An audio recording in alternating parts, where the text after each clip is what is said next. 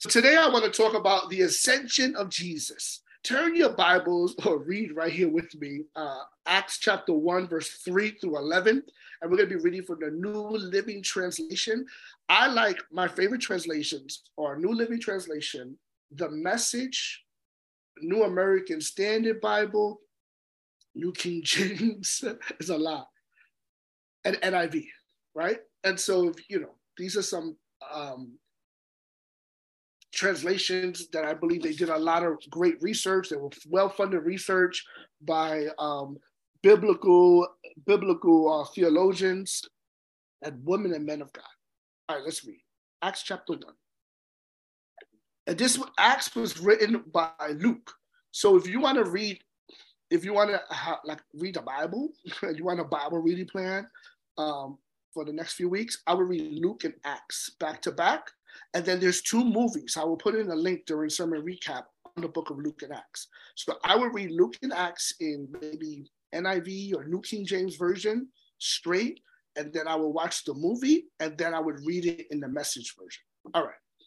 During the 40 days after his crucifixion, talk about Jesus, he appeared to the apostles from time to time. Just like, hello, like from time to time. And he proved to them in many ways he was actually alive. That's beautiful. I underlined this part, right? This is not the Bible, this is my underline. And he talked to them about the kingdom of God. Ooh, he talked to them about the kingdom. This is why Peter, who was probably like illiterate, according to like Acts 4:7, or undereducated, 1 Peter, 2 Peter, and the book of Mark, who Peter gets credit for sharing with John Mark, are beautifully written. And I believe that insight came from these 40 days. And he talked to them about the kingdom of, when you read like Jude and Peter, right? Jude was Jesus' brother. And Peter, they're talking about demons in jail, right? In the bottom of the earth. They're talking about crazy things that Jesus probably taught during this time. All right, let's go to verse 4. This is the part I want you to realize. Once he was eating with them. Somebody say break bread in the chat, right? Breaking bread. Eating. Once he was eating with them, he commanded them, do not leave Jerusalem until the Father sends you the gift. Somebody say gift. He promised, as I told you before, John baptized with water, but in just a few days you will be baptized in the Holy Spirit. Oh, baptism in the Holy Spirit. Verse 6. So when the apostles were with Jesus eating, they kept asking him, Lord, has the time come for you to free Israel and restore your kingdom? They just think political, socioeconomic.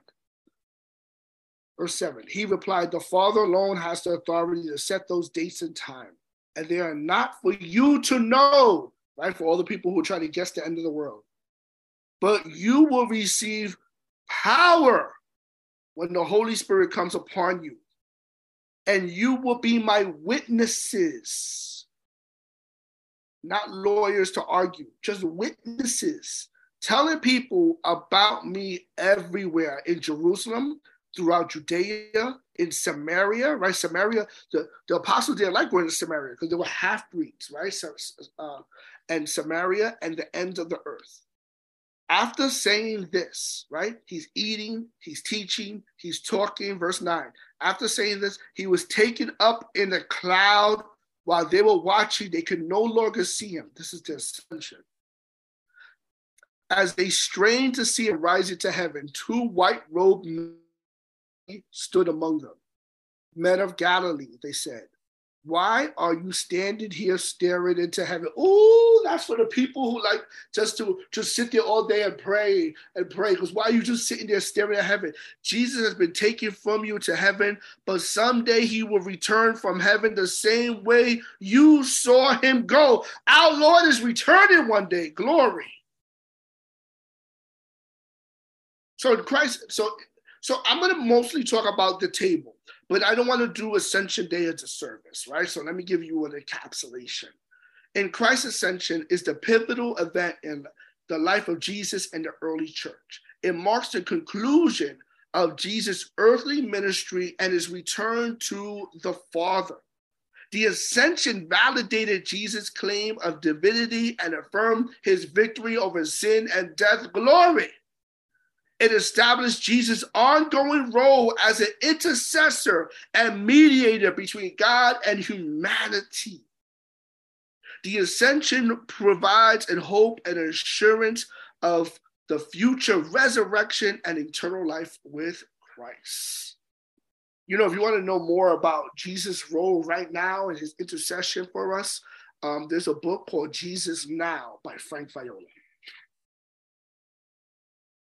All right, so this is an important thing. You may want to screenshot this, right? So I talked about the ascension of the snapshot, and now I want to talk about the table. And why I want to talk about the table is we need to begin to read the Bible cinematically, right? Remember, I tell you to sit, soak, and saturate yourself in the stories, right? Not just scriptures, but stories. In the stories of the Bible, understanding the overarching theme of the Bible, how God reigns, saves, and satisfies through covenant for his glory in Christ. The Bible itself contains four major themes: creation, the fall, redemption, and restoration. We're living between redemption and restoration. These four themes provide a comprehensive framework for understanding the overarching narrative of the Bible and God's redemptive plan for humanity.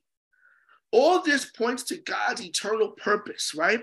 God's eternal purpose encompasses the preeminence of Christ. Christ is the King of the universe, and it extends to the fellowship of the Trinity to mankind, right? We bear God's image, and God's called us to rule over creation. And God has a desire for a family for the Father, a bride, the church for his Son, and a temple for the Holy Spirit to permanently dwell. So Jesus instructs his disciples to stay in Jerusalem and wait for the Holy Spirit, right? Can you imagine how they feel? They're like, Jesus is gone again. What are we going to do, right? And they're losing social capital. They're not sure if they're going to get arrested and killed next. So the disciples included Mary, Jesus' brothers, and they just devoted themselves to prayer and unity. And I just want to make mention that the ascension took place at a meal, right? So in the ancient world, and some theologians say that it probably took place in Bethel, possibly in Mary, Martha, and Lazarus' house, and people would eat on the roof. So some people saying that they were on the roof and they'll have a low table with like pillows, and they would eat with like the bread, picking up the food with the bread, and they were breaking bread and, you know, pulling the bread apart and using it like a spoon, and which a lot of our brothers and sisters in the Middle East and North Africa still eat now, and even in Mexico some parts. So while he was breaking bread, while he was sharing with them, this is when the ascension happened. And, you know, it was beautiful that there's tables all over the gospel. Even Jesus, when he was born in where they feed the animals, that's like a table for the animals to eat, right? The manger, the trough. So the story of Jesus from the beginning to end revolves around the table. Jesus enjoyed spending time eating at Bethany. The introduction of the new, his first miracle was done over food and festivities. His first miracle, turning water into wine. His first time of indicating his separation of who he is when he was a child. He was lost. And he was lost at a festival. And he told his parents, don't you know I'll be about my Father's business? The introduction of the new covenant, right? No more sacrificing animals, was done over a supper. The ascension was done at a table, right? That talks about a feast in heaven. And so I'm saying all this because I want to put in your mind the importance of breaking bread with your family. I want to put in your mind the importance that when we come together as a church And we break bread, we drink coffee, we eat donuts, whatever we do together, it has a ripple effect in eternity when we are lifting up Christ, encouraging one another, correcting one another, realigning one another, prophesying over one another. It has eternal implications. The Jewish tradition of gathering around a table for sacred rituals has helped retain their children in their faith. You know, there's Jewish adults who could be like atheists and they'll still say they're Jewish, right? The temple replaced the temple after its destruction in 70 AD. You know, the first Passover, it was done in dinners, right? They said put the blood over the doorpost and eat the dinner standing up. The Seder is a sacred ritual where the story of the Jewish story is told and celebrated, and even the children play a key role. And brothers and sisters, I want to remind you that part of our identity comes from our narrative. And building an identity requires a story, not just values and views. They say one of the keys to a child's success is eating dinner with the family, right? There's stats to that, right? Because the dad and the mom and the family helps them celebrate, helps them reframe their experience. So one of the things I want to share with you is how important that we have to take reading the Bible, reflecting, and journaling our journey very seriously, because we got to start knowing our stories. You know, we come from a beautiful ministry where everybody knew the history of that ministry. Everybody knew the founder. Everybody knew like the founder's birthday, the founder's wife's birthday, the elders. Everybody knew their story, but these people didn't know their own story. And I want you to know God's story, and I want you to know your story, and then I want you to start paying attention to our Summit Church's story. And you do that by paying attention on Wednesdays. You do that by coming in person. You do that by breaking bread with your brothers and sisters, and we start understanding whose we are and who we are in Christ. So engage in sermon recaps and listen to in Wednesdays attentively to other people's stories. Open yourselves up to receive the impartation so you can share in your table, to bring your love and light in the tables at your home, your work, and your church.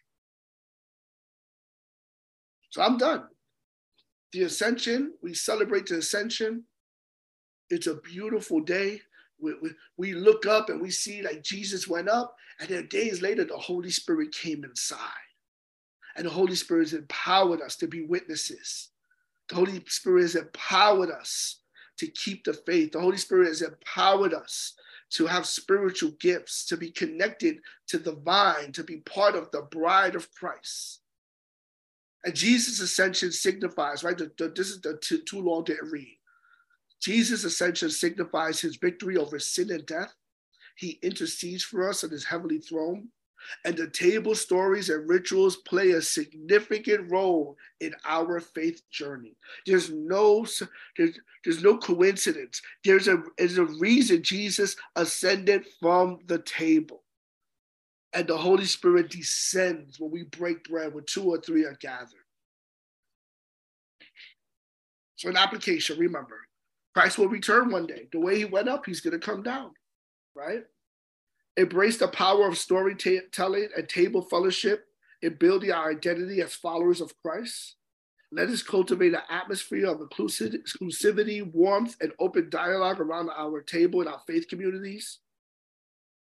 From the birth of Christ in a humble feeding trough to the ascension for the table, Jesus, whose story invites us to gather, celebrate, and find healing in his presence. Right? I gotta say that part again. From the birth, it is in the humble feeding trough to the ascension for the table. Even when Jesus walked after his resurrection on the road of Emmaus, he walked with those 2 disciples, right? One of them might have been a relative too. They didn't know who he was until he broke the bread.